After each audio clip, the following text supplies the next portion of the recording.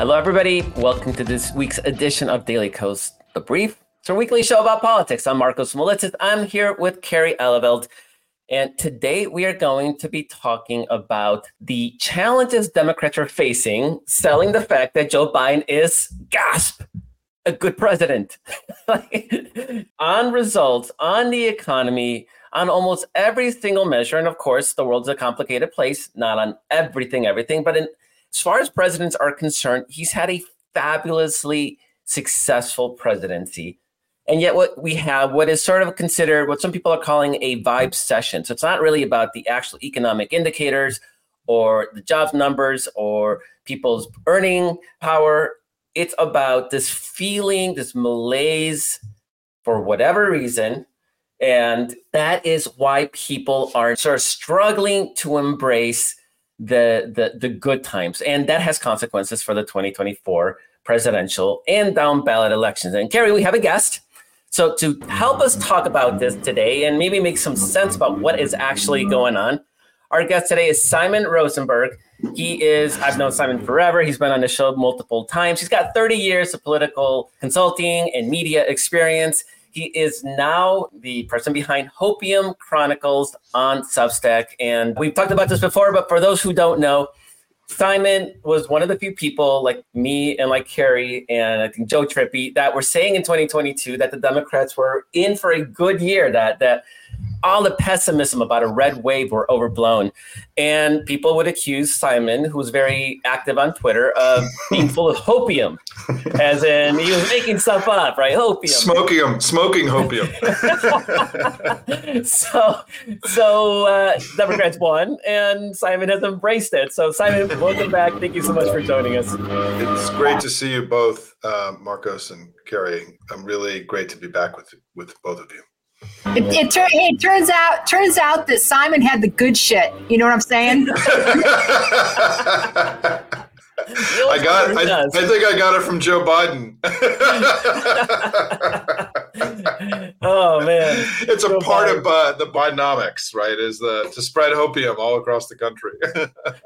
So Simon, that's really what we want to talk about today. Is this notion that, as you've been chronicling, and some people have been mentioning, things are pretty good right now. And Joe Biden has actually been a good president, yet he doesn't seem to be getting credit for that. And there's a talk about his low approval ratings, and there's sort of this vibe session, right? This malaise that has infected people, despite things being actually objectively, by the data, pretty good. Do you have any sense of what's going on? Yeah, we could talk about this for days, and I'm not sure that anybody really exactly knows, but let me offer some thoughts. So first of all, in many of the measures in people's lives, when you ask questions about things like, are you happy in your work? Are you happy with your income? Are you happy with your life? Those ratings are actually very high, historically high right now.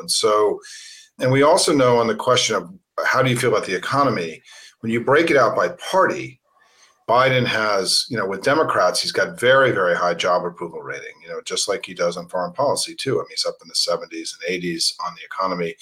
And as Paul Krugman in the New York Times has been writing about recently, I think very eloquently and powerfully, is that, the people that are down on the economy are MAGA. And that, essentially the way this works in any kind of question in national politics now, Joe Biden gets a really good rating from Democrats, medium rating from independents, and then he gets like a 0 from MAGA, right? So it pulls all the numbers down because at least, Democrats would give Trump like a 20, in the way the math worked. And so I'm not as worried about this because in 2022, we won and had a terrific election despite low Biden approval and high inflation. The economy is substantially better today and will be in this election than it was in 2022. We had another really good election in 2023. We're off to a really good start in 2024. And it's because the most powerful thing in our politics today isn't disappointment in Joe Biden or the Democrats. It's fear and opposition to MAGA. That's the thing it's been driving our politics since 2018.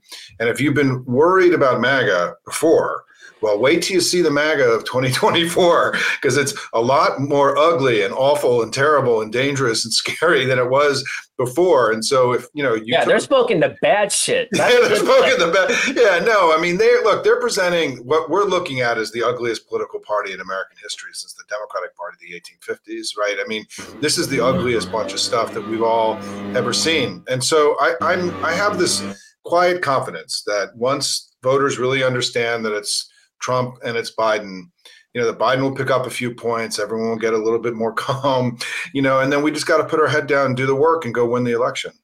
Carrie, I know you got a leaf blower going on in the background, but I know you're dying to get a question. I'm glad that's not me. I was just worried that was me somehow. Usually it's my dog barking. I was waiting. So Carrie, thank you. Carrie, sorry about that. Yeah, no, I have a dog too, so you might hear her because she's barking at the leaf blower outside. Anyway, so right, it's really good over here. But I didn't hear anything that you said, Simon. No, I'm just kidding.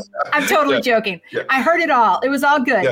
I just wanted to note also that it's not only you talked about Paul Krugman writing about the economy and how when you look at the questions about how do you feel about the economy, it's clear that Republicans are down here at zero and they're pulling everything down and they're non-responsive to any of the changes in the actual, economy. That's the same thing is true for age, right?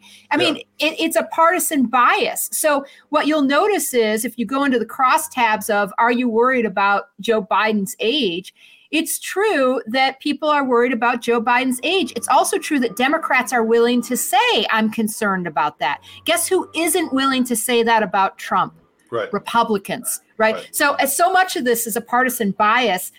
And I just want to quickly before Paul Krugman is using Civics data, which is our data. Yes, by the way, he's a huge promoter of Civics. So I just want to take a little moment to brag, pat ourselves on the back. All right, Jerry, go back. Yeah, no, it's so true. And this is one of the reasons that I love Civics. And I write about Civics all the time and I use their graphs and charts, but I'm not Paul Krugman. So there you go.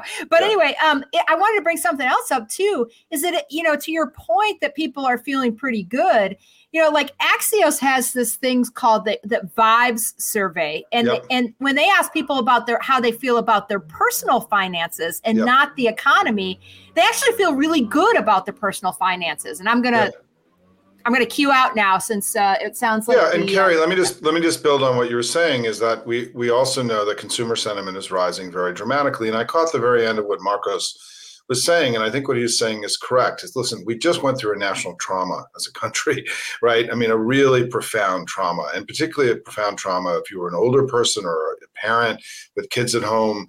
And I think it's going to take a while for people to feel like we're on firm ground again. I mean, I think that's okay. I think it's part of what's happening. And despite all of the questions about Biden's age and the disappointment, the worries about the economy, this basic fundamental reality is that since Dobbs, Democrats keep overperforming in elections, Republicans keep struggling.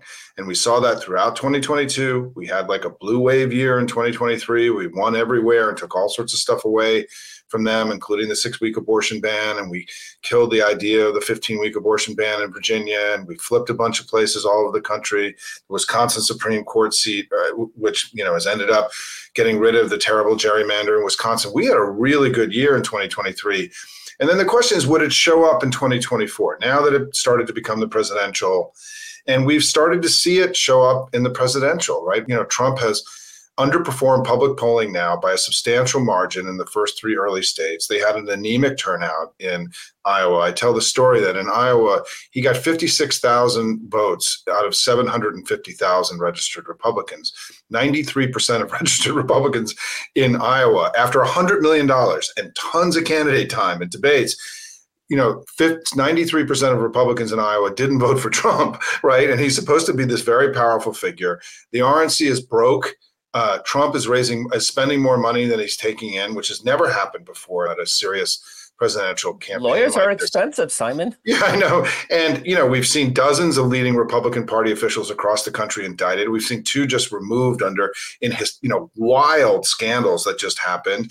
House Republicans are leaving the House in droves. They're abandoning ship. They see the dumpster fire. They're running in the other direction. And Trump is losing in court all over the place. I mean, he's getting routed in court. And so when you look at their thing, right, their thing is broken and, broken, as I like to say. Trump is dramatically underperforming. And then look at us, right? Biden's raising tons of money. He doesn't have a serious challenge. The party's actually relatively unified. We've all been through times when it wasn't, right? It's relatively unified right now.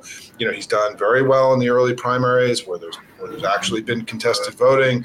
But also he's been, what's important for us is that we won this House special election in Orlando, Florida, where we were dramatically outspent in a very competitive race. We just blew it out in New York 3. I'm very close to Tom Suozzi. He just called me a few minutes ago. No one thought we were going to win that race by more than 1 or 2 points, and we won by 8 points. And so this basic dynamic is that I think that we've seen Democratic overperformance, Republican struggle, is because I think at the core, something broke inside the Republican Party with Dobbs, that the party became too ugly, too awful, too extreme, too dangerous for a lot of Republicans.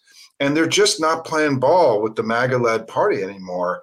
And they're going to have a very hard time, in my view, in the general election. That's why it's a fundamental reason I'm so optimistic about our opportunities in 2024. I just want to piggyback real quick and say about abortion and Dobbs, right?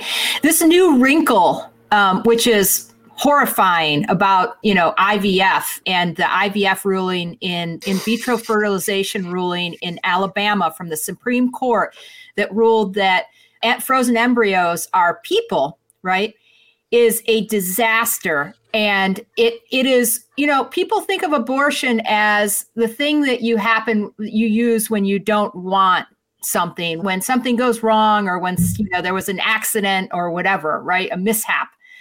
But people using IVF want babies. They want them. They want that option. They are incredibly invested, particularly the women in Alabama who have frozen embryos right now, who have gone through a bunch of treatments in order to get the frozen embryos, in order to get the embryo to take, all that stuff, right?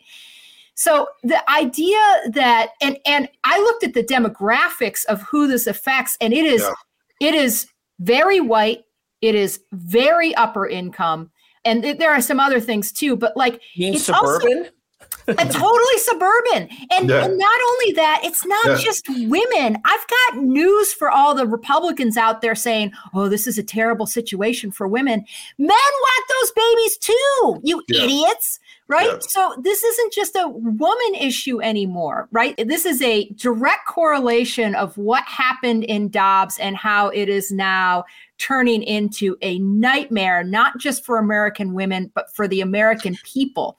Yeah. So, yeah. Well, can I just say quickly is that I think one of the things that happened with the IVF stuff is that it's now a confirmation that Dobbs was just the beginning. And if you wondered really what was going to happen and what their intent was, the Supreme Court saying we should just leave it to the states, right? I mean, it's an absurdity. I mean, this is an unprecedented war on women, on reproductive freedom, reproductive health in America. Germany just issued a travel advisory to the United States telling pregnant German women should be careful about coming to the United States because they're not guaranteed to get the care they need if they're here, right? I mean, we're moving backwards into the, medieval times here in the United States. And I think the IVF stuff is devastating for the Republicans because it made their fantasy that somehow they were going to escape the downward pressure on their brand post-Dobbs. It's now inevitable that this is going to be pulling them down. The anchor around their ankle just got twice as big as it was before. And it was bad to begin with, right? I mean, this has been central to the reason they keep struggling. And I think one of the things we should talk about and we should do research on is that, and I think this is where Nate Cohn and some of the folks talking about elections are not getting this right. This shift of higher income, higher educated people into the Democratic Party that's happened, and particularly post-Dobbs, is not just a voting issue. It's a money issue. It's money that is now not going to Republicans. Trump is struggling to raise hard dollars. Nikki Haley raised more money than he did last month, right? And it's money that's coming to us. And that extra money is building the largest campaigns that we've ever had, which is central to the reason why we're winning these elections. And so I think the consequences of what's happening here is dire for the Republican Party, not just electorally, but organizationally. The Republican Party's hard dollar part of the Republican Party is atrophying, and ours is becoming stronger and bigger than it's ever been in modern history. And it's another reason why, we should have a quiet confidence about what's going to happen in 2024. We have an incredible amount of work to do. But my God, I mean, you can't put lipstick on this Trump and MAGA pig and dress, my line on this, if I could do this, is that, you can dye his hair, paint his face, strap a girdle on him and a diaper too. You can pump him full of speed, and this guy's still never going to look like a presidential candidate ever again. And I think we have to just, the emperor has no clothes. We're going to pull the wizard, the curtain back from the wizard. This guy is the most awful, horrible thing we've all ever seen. And we're all pretending in this ridiculous kind of Foxlandish way that he's a serious candidate for president of the United States. And we just got to stop going there collectively and really claiming that, showing that the emperor has no clothes, that he's, he wears more friggin' makeup than drag queens do. And we got to just mock this guy because he's a joke. He's an embarrassment. He's an insult to all of us who care about our families and our kids and our country. And it's why we're all here and why we're fighting so hard in this election. All right. So as you alluded, Donald Trump has really been underperforming the polls, and it's significant. It's 6 to 8 points, 6 to 10 points. I think some of the states have been 10 points. Yep. So he polls worse in South Carolina, which is one of the most MAGA states possible. He only got 60%.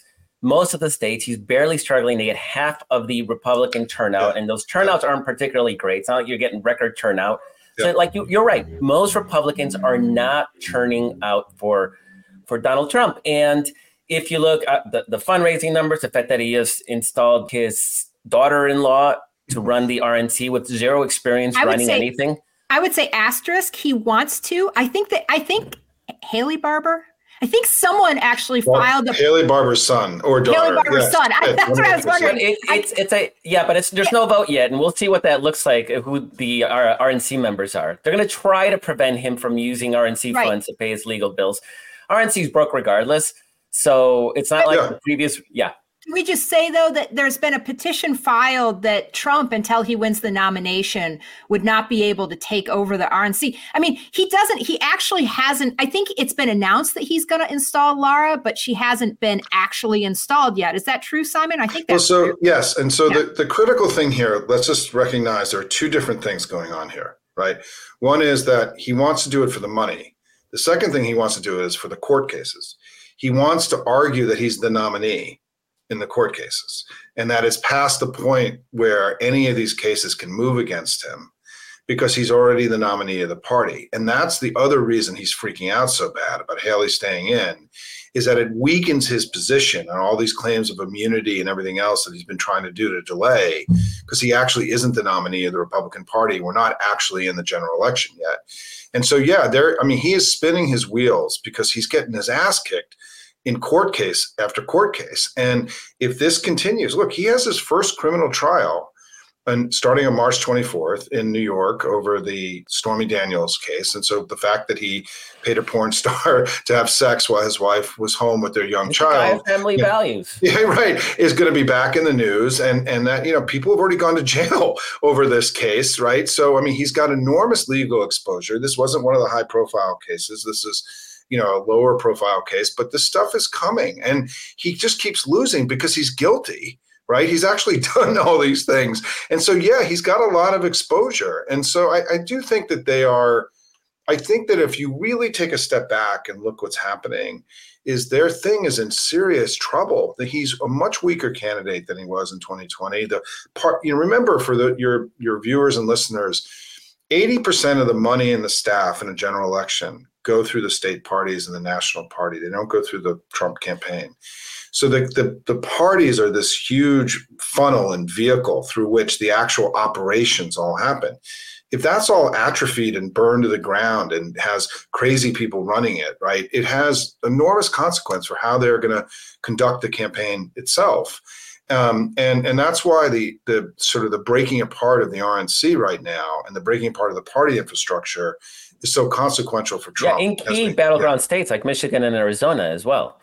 No, it's crashing. Yeah. I mean, they put crazy MAGA people in charge, and the parties are atrophying. People aren't giving them money. They don't have any staff. And, there is a limit, to how fast you can grow something, right? There's an organic kind of limit. And, they can't beam in there in July and August when there's nothing there and produce a big national campaign that quickly. And so they've got enormous operational and financial problems that I think are still not adequately understood in the national discourse.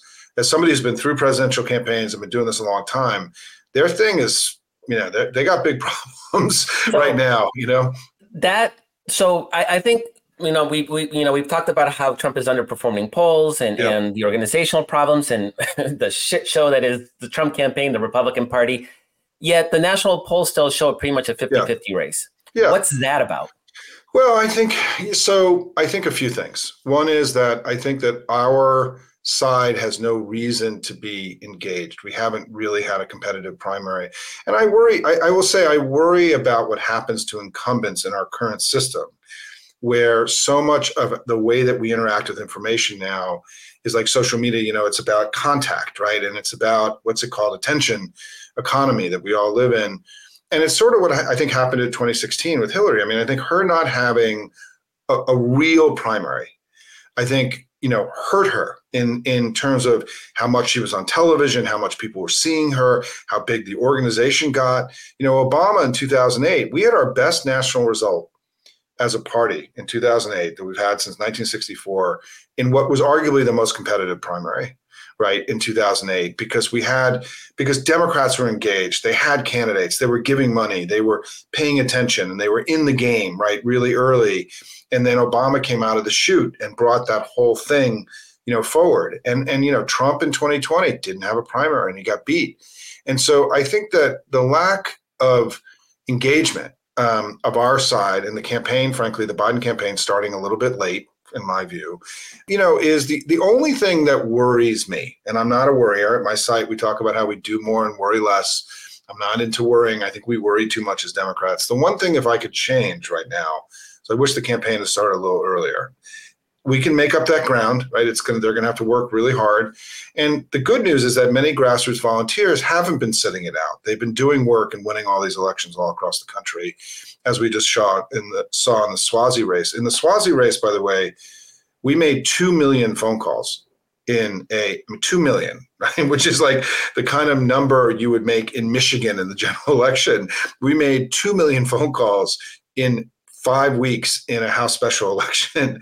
I mean, to show how intense and powerful our grassroots is right now. To be clear, that's volunteers. Yeah. It's not paid staff. It's all volunteers. There's no paid. There's no paid.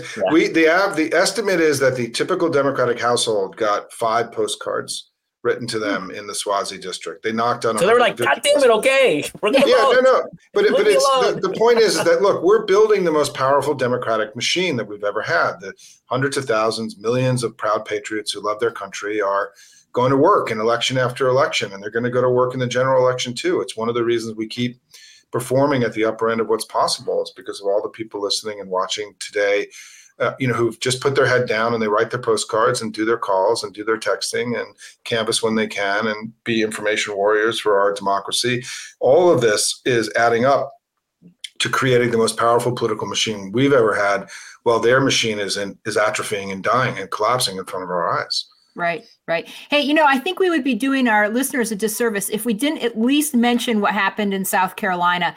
And I'm particularly interested in this personally because, so first of all, Nikki Haley got 43% in New Hampshire. Now, New Hampshire was sort of custom built for her. A bunch of super engaged in voters, libertarian streak, highly educated group of people in New Hampshire, right? And so when she got 43% there, I was like, this is great. This gives us some hope. But I never expected her to come close to getting it again. And when she did that, I lived in South Carolina for 7 years of my early adult life. I lived in Charleston and I lived in Greenville, so in the Low Country and the Upstate. And I was shocked, and I am talking shocked, when I found out that she got 40% in South Carolina. So she is uncovering not just a weakness, but a wide berth of voters that the Biden campaign can go after. So just go ahead. This is super important. We didn't cover this earlier, is that we've now seen the polling and the results in these 3 early states matter more than the national polling, because these are voters who've seen ads, seen candidates. They've had to go through the process of, figuring out what they want. If you're living in another state, it's still kind of a luxury, right? You haven't had to go through all of that to get to the place of decision making. So these are highly informed voters, and they're also people who voted, right? Not non-voters, right? So these are highly engaged people. And what we're learning from what we're learning is that Trump keeps underperforming public polls and is struggling to get the vote that he wants. The second thing, though, is that we've seen now in all 3 states in the exit and entrance polls, a substantial number of Haley voters who've said they will vote for Biden in the general election. Not that they won't vote for Trump. There's a difference, right, between not voting for Trump and voting for Biden. In one South Carolina exit poll that Fox News was talking about the other night, 59% of Haley voters said they were open to voting for Biden. We haven't seen poll numbers like that in a presidential election since the Reagan election in 1984. I mean, we haven't seen that potential for crossover that could happen. In Iowa, the number the NBC News, the first indication we had of this is the Sunday before the Iowa caucuses, NBC News released a poll that showed that Haley at 20% and 43% of her voters said that they would vote for Biden in the general. Only 23% said they vote for Trump. Now, we know that a bunch of those people will end up voting for Trump, but let's just talk about what the 43 of the 20% means. That's 5% of the overall vote in the general election, 5 percentage points, right? 1 out of 20 voters are Republicans who voted for Haley who said they're going to vote for Biden in the general election. And that's a 10-point swing. Yeah, no, that is catastrophic. Even if we get halfway there, right, that's 2 to 3 points on top of what we already had. And remember, Trump lost the last election, everybody, right? So he has to gain, he has to grow, and he's bleeding Republicans. I mean, this is part of what happened to all the Trumpy candidates in the battleground states in 2022, is that they all failed to bring their coalition together. They bled Republicans into the Democratic camp. I mean, when Whitmer announced in 2022 in Michigan, she had 150 prominent Republicans on the governor, by the way. Yeah, with her. I mean, we haven't seen things like that in 20, 30, 40 years. I mean, there hasn't been this kind of open crossover. And the thing that's important for everyone to realize is that some of that happened in 2020. Some of it happened. It was, I think, arguably bigger in 2022. If it happens now even bigger in 2024, you're now going to have Republicans who voted Democratic in 3 consecutive elections. Those are called Democrats. They're not called Republicans anymore, right? And so there is sort of the reverse of the Reagan Democrat thing here potentially happening. The Dixiecrats, right? Chunk of the chunk of Republicans 30 years. Right. And so we're seeing, I think that the Republican Party has splintered. I think Dobbs increased the splinter, right, that had already begun. The attack on the Capitol, the growing extremism and danger of the Republican Party, the sort of inescapable awfulness of Trump, and that all of this is creating, to your point, Carrie, a huge opening for the Biden campaign to go take away stuff from Republicans that was never available to us before. And it's why I wrote a memo a year ago, which we talked about on this together, called Get to 55. I wanted to bring that up. Yeah, which was a year ago. I made this argument that their increased extremism and everything else was creating opportunity to grow our coalition and take stuff away from them. And look what we did in 2023 since I wrote that memo. Go ahead. Yeah, you're going back too quickly. I just want to really stress that. Yeah. So foundationally, right now we're a 51-49, 52-48 nation, slight Democrat, which means that in a bad year, Republicans win. We have to get everybody out, and we have the lowest performing voting groups of all of them. So it's a struggle every election. Simon's been arguing, all we got to do is get 3 to 4 points. And we can get 3 to 4 points. He's looked at young voters, at Latina voters, at single women. He's looked at various groups, and the numbers are there. And now we have Haley voters. If we can just go from 51 or 52% of the electorate to 55, that is a 55-45 nation. That's a 10-point spread. That gives us some breathing room in case you have a bad turnout election. Also means we're going to win a lot more House and Senate races down the ballot and governor races, et cetera. So that's an incredibly important, I think, shockingly revolutionary idea. Let's expand.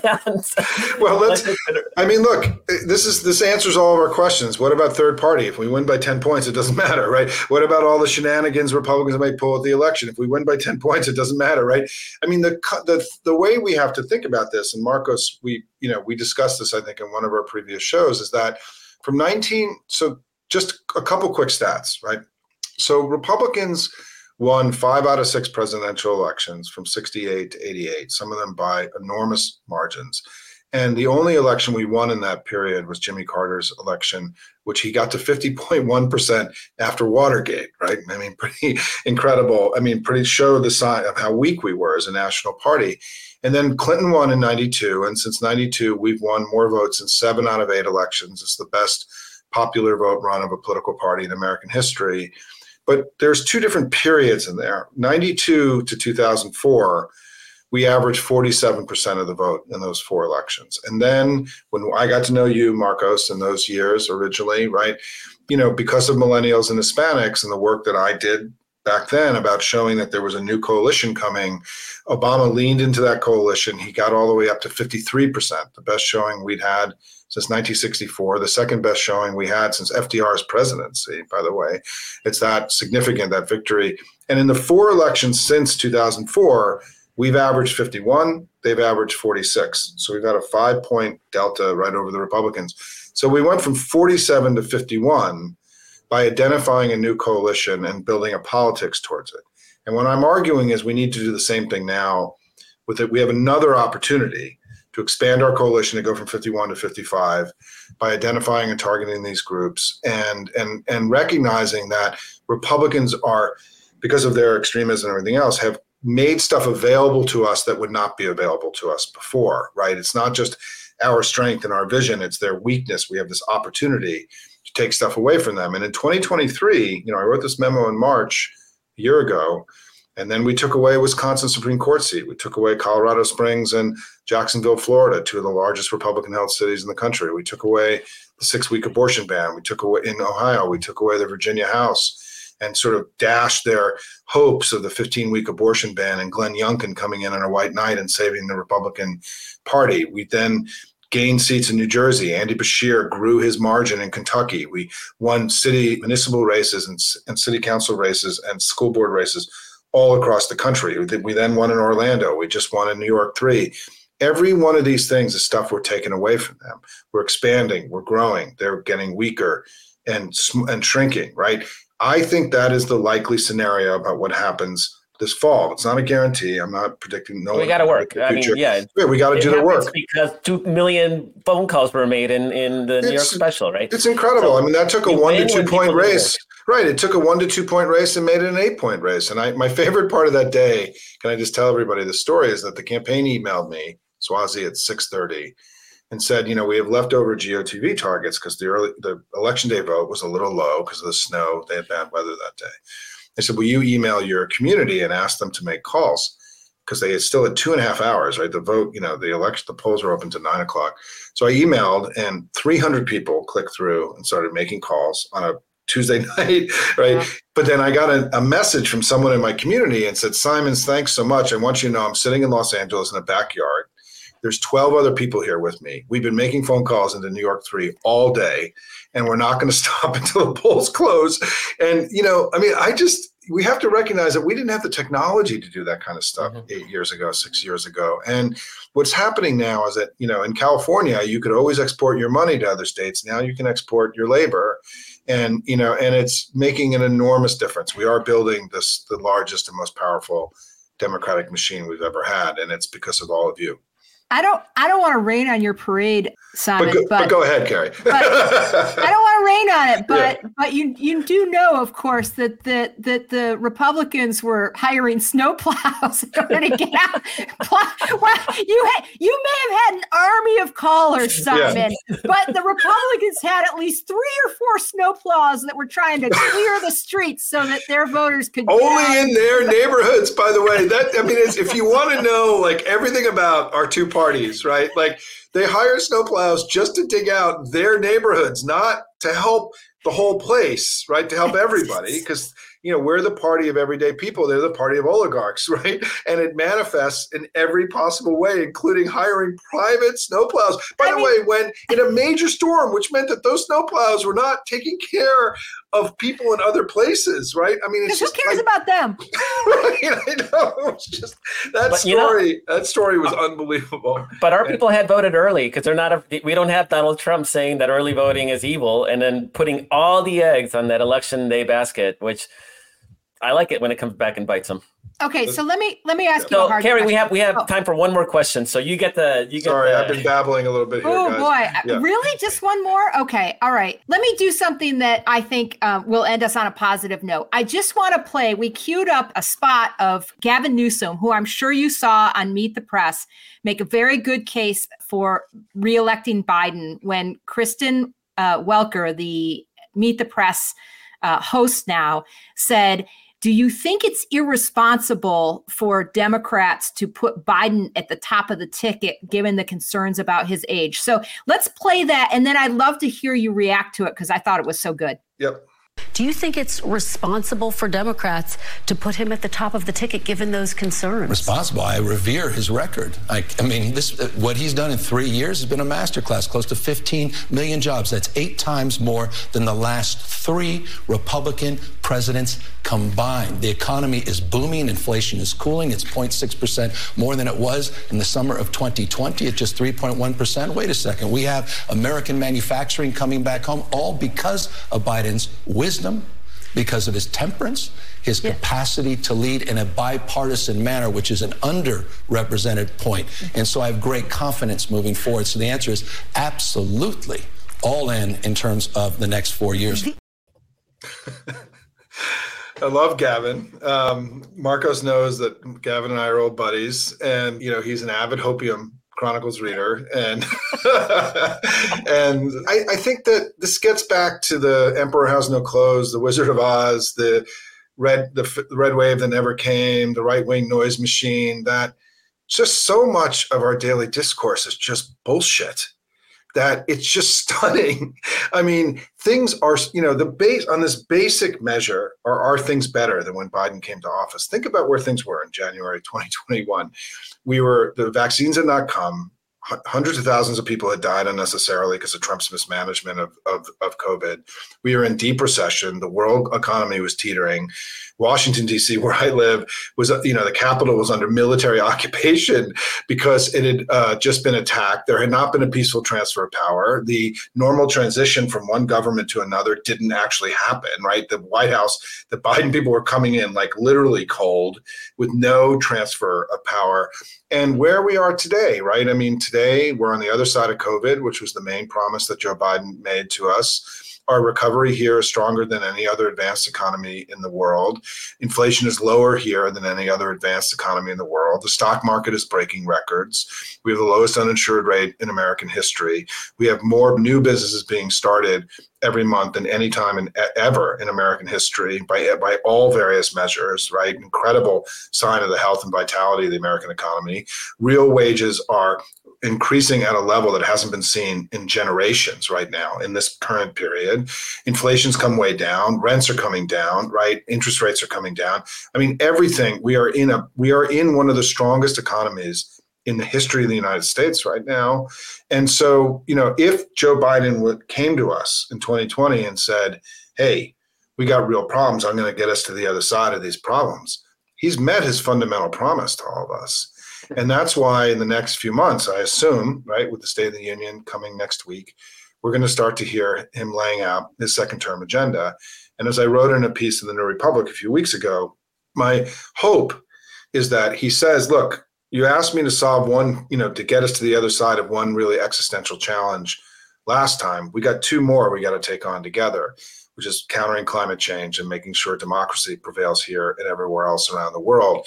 I think it's going to be very possible for Joe Biden to really challenge us as a country to rise up and meet these enormous historic challenges, as we already are, right? But we have a lot of work to do. These are the challenges. Preserving democracy, countering climate change is really going to be the work of millennials and Gen Z, right? This is going to be the work in front of them. Those of us who are older, we had other things we had to do when we had our 25-year arc, right, of what our politics was going to look like in our lifetime. And so the battles that are in front of us are among the most consequential battles the country have ever faced.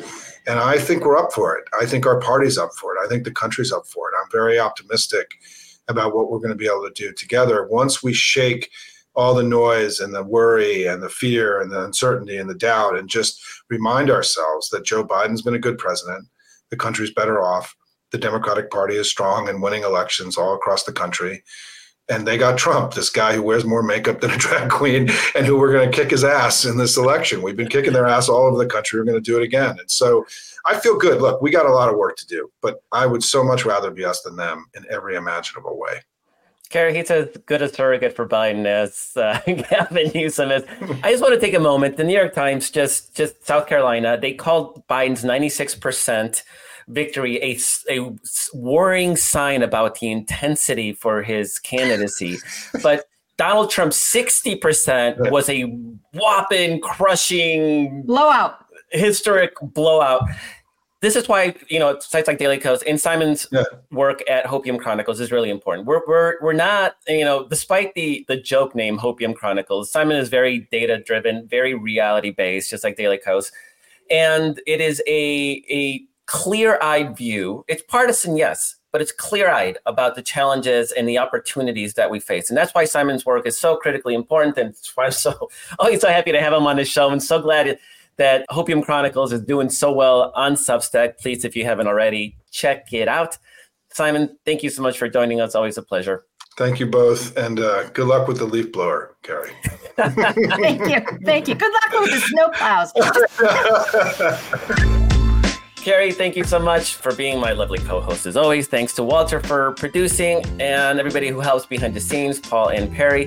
Thank you, the reader, viewer, listener, activist, for doing the work that you're doing to save our democracy from this very existential MAGA threat.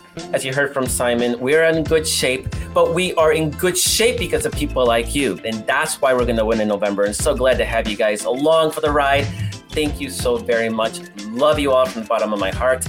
Talk to you guys next week.